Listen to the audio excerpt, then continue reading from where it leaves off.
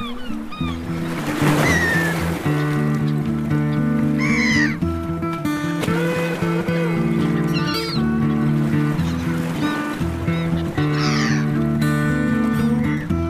and welcome to the Sea Creatures Podcast, a show all about the amazing animals that live beneath the waves. Each episode we chat about a specific sea creature with a guest who has spent time and interacted with this ocean animal. Our guests range from marine biologists to divers to underwater photographers, citizen scientists, and people that have an intense passion for marine life. My name is Matt Testoni and I'm all of the above. And joining me for this episode of Sea Creatures Podcast are two underwater photographers, Charlie Elliott and Duncan Hewer. Welcome to the show, guys. Thanks for having us. Awesome being here. So we're going to be chatting today about a topic that I think every scuba diver loves, manta rays. And let's get the ball rolling with, I asked you two what animal, and there was a kind of little bit of back and forward, and then manta ray popped up and I was like, definitely. But why did you mention manta ray and why are they so amazing to scuba divers? So I've got a real passion for them because they're sentient. They have the largest brain to body ratio of any cold-blooded fish. And they actually have been proven in tests to react in the same way to mirrors that whales, dolphins, chimpanzees react. So they've actually got intelligence in there. And when you dive with them, you can really experience that. If they come and do a swim past and you look in their eye, you can definitely see that there's somebody looking back at you and really wondering what you are as much as you're wondering what they are. So it's just a really magical experience to dive with them. Mine's nothing as profound. The guy who taught me to scuba dive, Paul Cannings, is a scientist and somebody who spends his life teaching people about the natural world, and he's never seen a manta ray. So the fact that there's a guy with thousands of dives who taught me to scuba dive, and the fact that I saw one before him was, a win. So I just wanted to rub it in. Oh. So lots of people know what a stingray is, and I would say lots of people know what a manta ray is. But talk us through exactly what a manta ray is and how it's different from what people, standardly think of as a stingray. Manta rays actually evolved from stingrays, and stingrays typically, they're bottom feeders. So they suck up crabs and crustaceans and other things that they find on the sand. And as that evolutionary branch expanded, manta rays evolved to extend into the open ocean. So they actually turned into filter feeders, which feed on zooplankton. So that's kind of how the trajectory which they took off on. But I also think they look quite different to the normal stingray. So a normal stingray or normal ray that you'd see on the sand bottom, they're just kind of have a kind of pointy face, whereas manta rays, if you haven't seen a photo of one, then people should go have a look because they have these fins which are at the front, which surround their mouths, which they can roll up when they're traveling through water, or they put them down when they're filter feeding. So they can use it to direct food into their mouth, or they kind of make them into javelins and improve their streamlined shape. And yeah, they are quite different looking from a normal ray. Yeah, and speaking of those kind of javelin-like fins and so forth, and the reason why people often refer to them as devil fish, it's to do with their food consumption, which is largely thought to be plankton, isn't it? Have you guys seen them feed, I presume? Yes, we have. So when they feed, they swim with their mouths open, and they typically, if you find them in groups, will form what they call a manta train, where you have one slightly above and one slightly below, and they form this train where they swim with their mouths open to scoop up zooplankton. Another thing they do is also they've got this weird behavior where they start doing what they call barrel rolling. So to try and scoop up as much as possible, they start spinning in the water with their mouths open. And that's one of the ways they eat. But there's actually been something discovered recently, and this is a very recent discovery, is that while they thought they consumed most of their food on the surface of the water, they've discovered that they actually consume almost 3/4 of their food at depth. So in the twilight zone, I forget the scientific name of the zone, but that's the area of water where light penetrates down to only 1% of the sunlight hits the water. So that really sort of dark zone, they reckon that they're getting 73%, I think, of their food is coming from that zone. Wow. I just love that they feed in the twilight zone. It just sounds so mystical. And that's the cool thing. They're eating on these microscopic animals. They actually, because they're sentient, because they're clever, they actually work together, and part of this barrel rolling and training, they'll form shapes in the water that funnel the animals together that they can then go in and scoop them all up. So yeah, there's like lots of stuff around the way that they move through the water to try and corral these tiny microscopic creatures into a feeding funnel. Yeah. And speaking of microscopic creatures, so their food is microscopic zooplankton, which, if anyone doesn't know, is really tiny kind of crustaceans and larval kind of animals. But how big is a manta ray and how much do they weigh, to put it in comparison to what their food source is?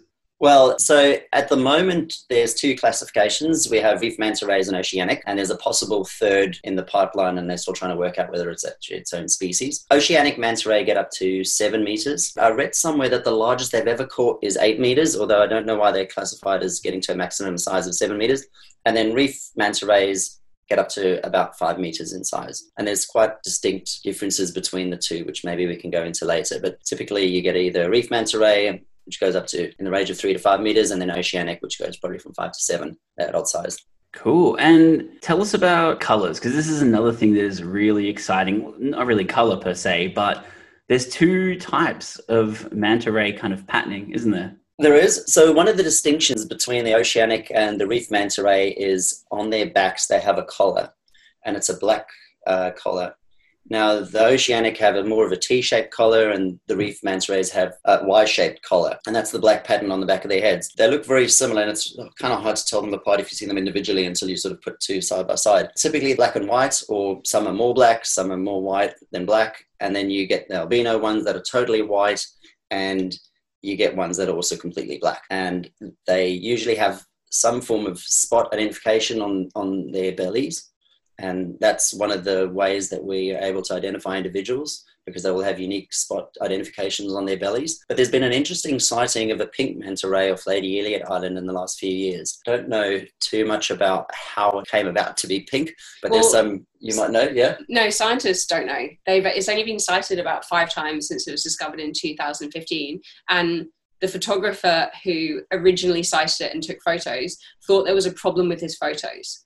Like, he was looking at them and he thought he just over-color corrected and put way too much red in, and didn't really believe that he'd seen this pink manta ray. But they've seen it so few times that they can't really tell you anything about it. But as Duncan said, every manta ray, the spot pattern across its stomach and wings is completely unique, and it's like a human fingerprint.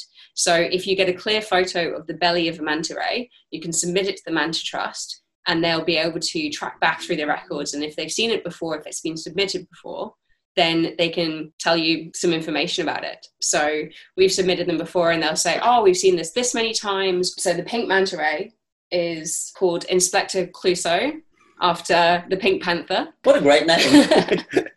But yeah, you submit them, and like, I love it. But we were in Heron Island recently, and we got 2 clear belly shots of 2 separate individuals. One belly shot we submitted, and the last time they'd had a submission on this particular manta ray was 2015. So they hadn't seen it in this whole time. And so they were really excited to have an update and know that she'd previously been seen in Heron Island and Lady Elliot Island, reasonably close in the Southern Barrier Reef, but they hadn't had evidence of her existence since then. So that was great. And the other one, it was the first time they've ever had it submitted. So if you submit the first sighting of that particular individual, you get to name it. Wow, so cool. Okay, what did you name the manta ray? We called it Schmickety. Schmickety, for people who know Duncan, is what he would have called it anyway. It's the name that you call things when you can't remember what they're called. And he would have endlessly told everyone that there's this manta ray, and he'd be like, Schmickety, and I would have filled in the real name. So we decided it should just be the official name. So that both of you can kind of remember the name easily. And also, I will say that I did go and check with the Manta Trust, and they have a real mixture of names. A lot of people name them after themselves if they're the first sighting, but there's also a lot of silly names, and some of the ones that you can pay to adopt at the moment, there's like Mrs. Flappy, Spider-Man, Baba Ganoush. We weren't being kind of disrespectful by naming it that. It was something that means a lot to us and our friends, and we're very excited to hopefully see her again one day.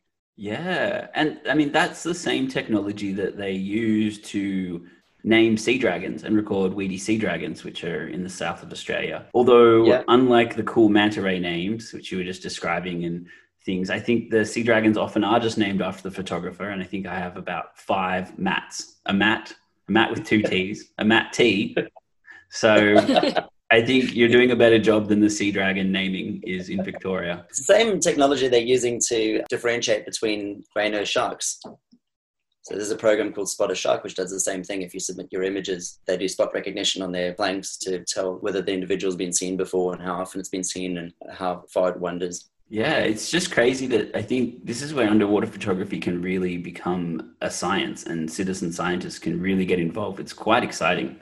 I really love it because as much as you kind of hope that you're going to get a submission where you get to name it, that's fantastic. But also every time I've got one where they've gone through all the sightings, it's been just really lovely to see its life and see how far it travels as well.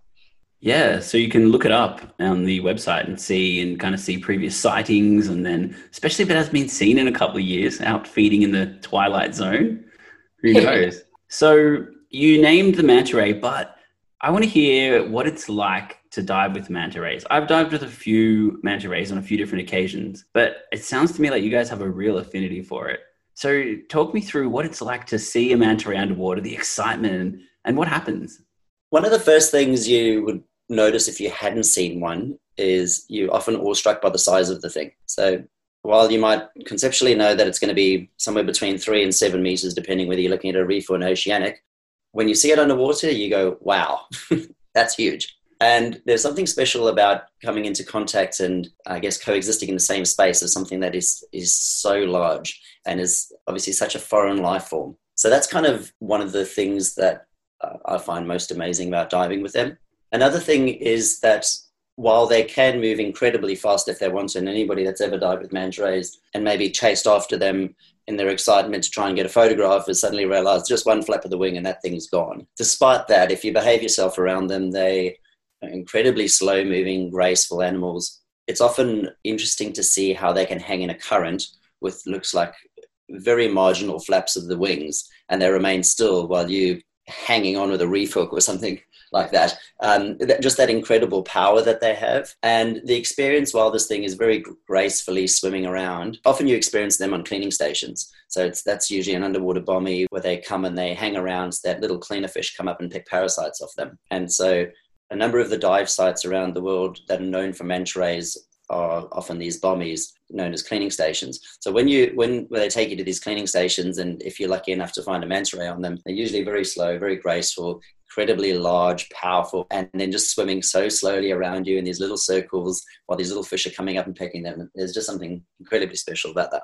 That kind of reminded me of seeing a manta ray and me kicking as hard as I could to kind of stay with it and get a photo. And it's just sitting there in one of the strongest currents in Komodo, just sitting there, one little flap. And I'm like, how does this creature stay in the water column? And I've just burned through most of my tank, to get 2 photos.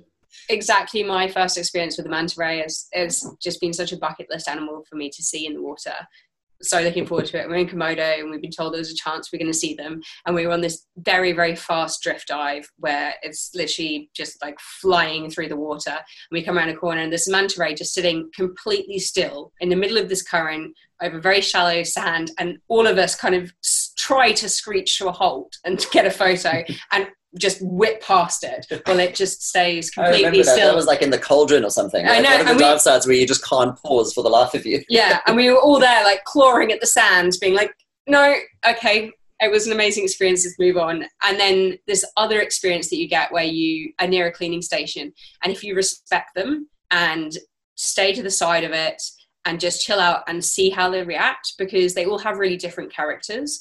And of the mantas we've dived with, if you give them space, some of them just are on their own plan and they'll just give you space and they're fine. Others become curious. Often we've had like small ones that have come past and they don't really know what you are. They're not used to it. So they kind of get a bit curious and they get a bit bolder and they circle, and they'll circle closer and closer. And then there's other ones that actually really enjoy the experience of the bubbles from scuba divers. So if you're scuba diving, some of them will come and they'll literally hover over you. And I had an experience. So we were in the Maldives, and this one who it turned out was called Salsa when we submitted her to the Amanta Trust. But she's known for being very, very interactive with divers. And I got a video and she's coming over me. And as she's coming just next to me, I breathe in to extend the time that she goes over me, because most mantas will disappear at the sight of bubbles.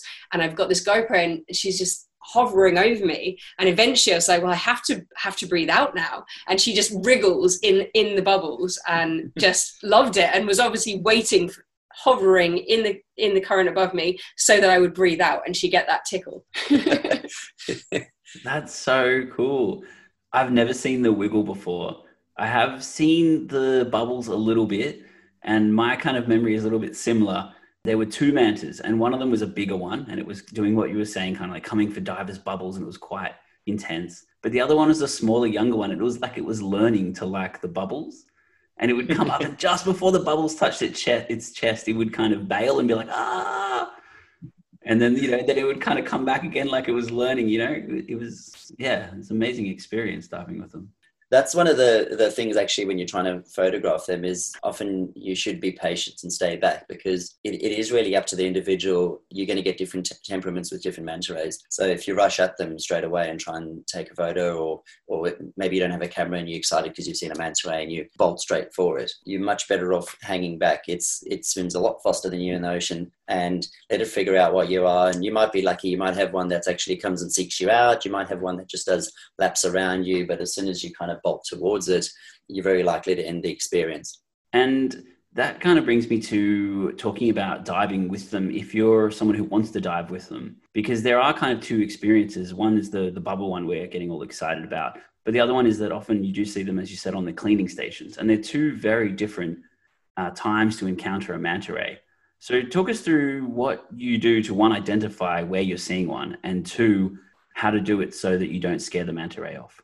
So generally you'll rely on local guides to find a cleaning station. As Duncan mentioned earlier, like if you go to places where they're known to be seen, then the dive guides in the area will know where the cleaning stations are.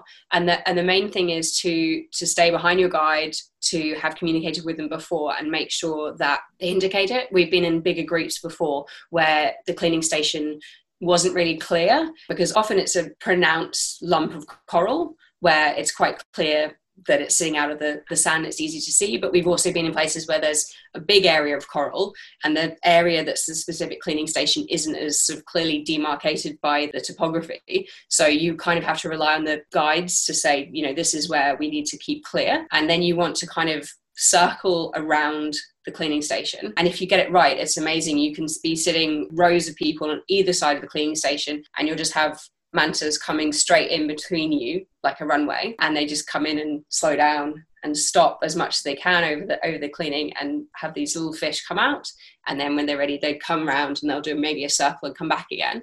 You kind of need to be careful though because it's on their terms and it's very important for mantas to be cleaned. So science varies wildly in terms of how much time they need to spend a day on a cleaning station, but there is a significant portion of the time they need to be cleaned so that they remain healthy. And as divers, especially if you're diving a site, for example, like Komodo, where there's tons and tons of tourists in a very confined area, hitting those bommies every day, and often those boats are on rotation, so they're talking to each other going, okay, we'll go at 9, we'll go at 10, we'll go at 11. If you've got divers hammering those cleaning stations and rushing at the mantas to try and get that GoPro shot or whatever it is, you chase them off the cleaning station and potentially deprive them of that mechanism which cleans them and keeps them healthy. So the best situation is, chat to your dive guide. You usually know when you're going to encounter a bommy, that they'll tell you that on the briefing, and just sit to the side of it. And honestly, that as soon as you leave them alone, they're curious creatures, they're sentient creatures, they want to know who you are. Some of them are more timid than others, some of them will come straight for you, others might take a little while, but if you just sit tight, respect their space, you will get an amazing encounter. Yeah, that's great advice. And I think you really have to know that there are cleaning stations, and that's where most people see them. If you see one out in the open and it approaches you, it's very different. There's parts of the world where you can do that, but most of the encounters are cleaning stations, which for everyone listening, if you haven't heard of a cleaning station before, they're so important because these huge animals get covered in hundreds of parasites, thousands of parasites even. And unlike humans with our nice little hands, they can't really clean themselves. And there's been some crazy cases where environmental pollution has destroyed cleaning stations and they've taken years to rebuild, and the animals have returned, but they have not been in a very healthy state when they do. And their parasite numbers have been so bad that they can lead to their death. So especially in Komodo, as we were saying, it's really important. But on that cleaning station fact, have you guys got any cool facts on manta rays to share? So one of the things that's important to recognize about manta rays is they're probably one of the slowest reproducing animals in the ocean. So they reach sexual maturity between the ages of 5 and 10, and they only have one pup every 1 to 3 years. in terms of their ability to recuperate from environmental pressures and things, they're in a particularly vulnerable position. They protected in international waters from fishing, but I think one of the most heartwarming parts about conservation efforts towards manta rays is Indonesia. So Indonesia is a country that often relies on fishing. It's a vast nation spread out across multiple islands, over 5,000 kilometers east to west, and they've recognized how important mantas are to their tourism. They've also recognized how slow they are in terms of reproducing, so if they fish them out, they're not an animal that's going to bounce back quickly. And they've also recognized that manta rays tend to migrate from spot to spot to spot. So you can see a manta ray in Raja Ampat, and then a year later you can go see that same manta ray off Nusa Penida. So what Indonesia did in 2014 is made their entire territorial waters a sanctuary zone for mantas. So it's currently the largest manta sanctuary in the world and protected by the government. And I think that's really awesome for a nation that, to a large degree, does fishing represents a significant portion of not only their income, but also their livelihoods.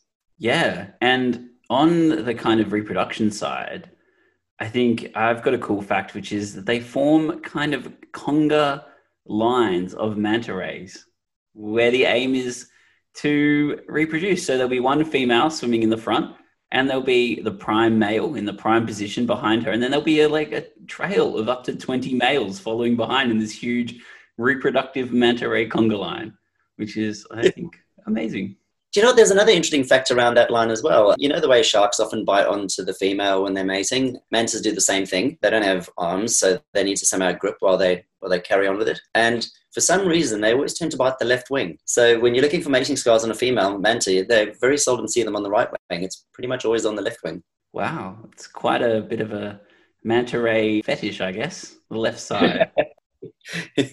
There's another thing now, I don't know if this is true. I once went to a thing at Australian Museum where they were talking about sharks and some of the traits they'd learned from studying sharks. And what they discovered is that sharks have a particular they're like us, left and right-handed, and went through a series of experiments where they figured out that sharks will typically always turn in a certain direction, and it's more likely than not to either be left or right. And because I know rays it's somewhat related to sharks, I've used this in terms of when I'm trying to photograph one to try and predict where it's going to move. And it's often served me well. I've applied the same line of thought to working out where to set myself up. And this actually worked out really well in Heron Island when one of the dives, we weren't at a bommy, but we saw a manta ray, and we had a group of divers that just bolted after it. And I just swam off in the opposite direction. And I thought, either I'll follow them and get a great picture of this thing's tail, which no one's going to care about, or I'll go hang here in the deep because I've seen the direction that it turned initially. And I'm going to just take a punt on the fact that it might just turn that same direction and then come past me. And that's exactly what happened. Managed to get 4 amazing shots. One of them a complete belly shot with the manta ray sitting in a massive arch,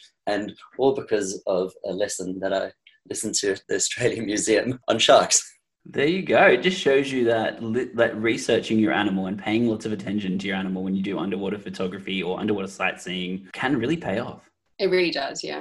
And so, Charlie, do you have a cool fact for us? I think we covered all of my cool facts. The thing that makes me most excited about them is just the fact that they're sentient, that they respond in mirrors. So they put mirrors in tanks or with manta rays, and they will go up and they know that it's themselves in the mirror. So they'll go up in front of the mirror and they'll move in a way that is clear that they know it's them in the mirror, which your average cat or dog mostly will just bark hysterically and assume that it's an enemy or somebody behind a piece of glass. But manta rays, they'll put a spot on them or like a mark on them, and they'll go up and they know that this mark's not normally there, and they'll like react around it and they'll respond to it. And it's really hard to kind of have that empathy with a manta ray in the way like a chimpanzee looks very human. You can kind of interact with it in that way. With mantas, you have to be quite creative as a scientist to find a way to communicate, basically. They don't have hands, they don't have facial expressions in the way we do, but they're clearly really, really bright, and there's that interest in interacting and responding to things that you do. So yeah, I just love how clever they are. That's so cool. If you mentioned it, they've got one of the largest brain to body ratios. That's literally the first thing I said. Was it? Bit of a recap from the beginning. I was paying attention. Well, it's the biggest brain to body ratio of any cold water fish. So the other animals that we include in this are chimpanzees, whales, dolphins, humans. They're all mammals. A manta ray is not a mammal. Like, it's a completely different class with equally large brain and intelligence. It's fascinating. Yeah. I just have the best image in my head going back to you talking about them in the mirror and having a mark on them. And just it's like a movie star with a beauty spot that they've put on their face, kind of looking in the mirror like, ooh, don't I look lovely? What's this lovely new spot I've acquired? So if people want to go dive with them, where are the kind of best locations that you've heard of? We spoke about the Indonesia being a marine reserve, but are there any specific spots like someone who's like, oh, I really want to see a manta ray should go? Well, if you're talking about Australia, and especially now that we're stuck in a pandemic, some good spots are Queensland. So Stradbroke Island, reliably you see them, I'm not sure exactly, I think it's between December and March. I know that they have the Manta Festival at the end of January, beginning of February every year. So if you can get over there and hopefully not time it with a cyclone, you usually get to experience mantas just off the beach. Some other spots in New South Wales that you can experience manta rays at or encounter manta rays at are the Solitary Islands. In terms of reliability, you'd have to kind of go further north. So while they do range and have been encountered in temperate waters, they're typically a subtropical and tropical species. So anywhere along the Barrier Reef, Heron Island, Lady Elliot Island, Wolf Rock, which is a 3-hour drive north of Brisbane. There's a manta bombing off there where they see them probably, they said about 1 out of every 2 dives, they'll see manta rays there. So that's in terms of Australia. I don't know if you want to comment on where they're found internationally. Yeah, I mean, obviously Indonesia, Komodo, we've spoken about. Nusa Penida is very famous. There's a lot of places you can not only scuba dive, but also snorkel with them. So that's pretty cool. And then the Maldives is obviously an amazing dive destination, very well known for whale sharks and manta rays. You saw them recently somewhere. Where were you traveling? Mexico, yeah. Yeah, I've seen them in 2 places mainly. I've seen them in Australia, but mainly in Mexico, which is where I saw the kind of manta teaching the other manta with the bubbles, and where the manta rays, as soon as you got in the water, would fly towards you and then compete with the dolphins for your attention, which it's the only place in the world it happens, I think, off Socorro Island. And you've got these dolphins trying to compete with the manta rays, and they're like doing dances in front of you, and the dolphins are trying to feed you, and you just go, I don't want this to end. In Mexico, those would all be oceanic, right?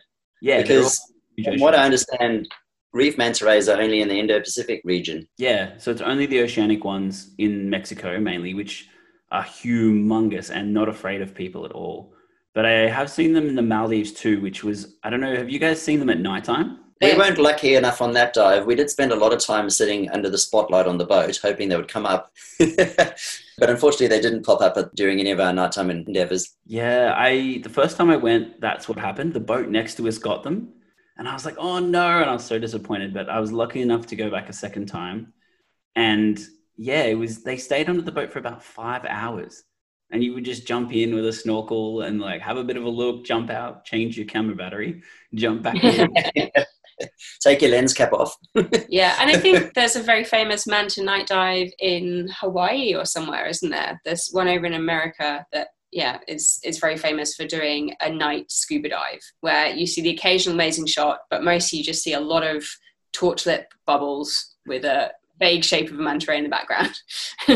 Your options once international travel is back open is endless for manta rays. I read recently on a study that was looking at manta rays, and it decided to study 23 different countries where you can reliably see manta rays. And the background for this study is they were trying to work out the economic cost of a manta ray, dead or alive. And they were trying to use that as a lever to encourage conservation with mantas.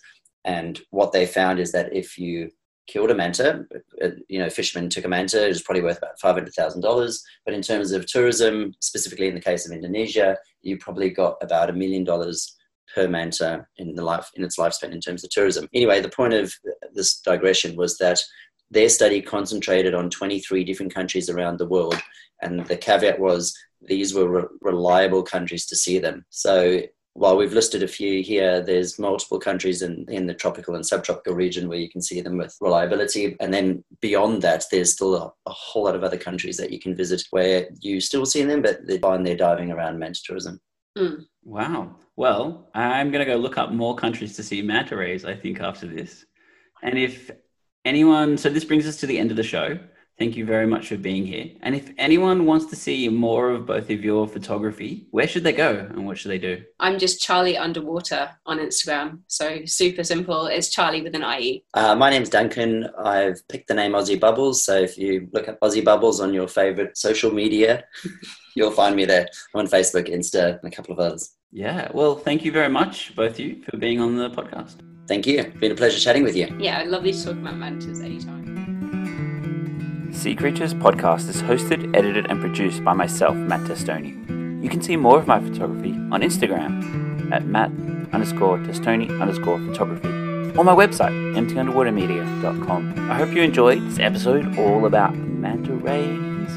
It was really cool. And coming up on our next episode is going to be Klaus, and he's going to be talking all about the goby, which is a very cool and cryptic fish. So, if you like your cryptic fish, tune in next time for that episode. Production assistance by Georgia McGrath, and music by the talented Jan Musil, who, now that lockdown is ending, he's going to be having some awesome gigs coming up soon. If you've liked the show, please visit our Patreon account, which is patreon.com/seacreatures, and tell a friend about the podcast, because that's the best way that we can help it grow, and we can get even more guests talking about sea creatures on the show. This has been the Sea Creatures podcast. Over and out.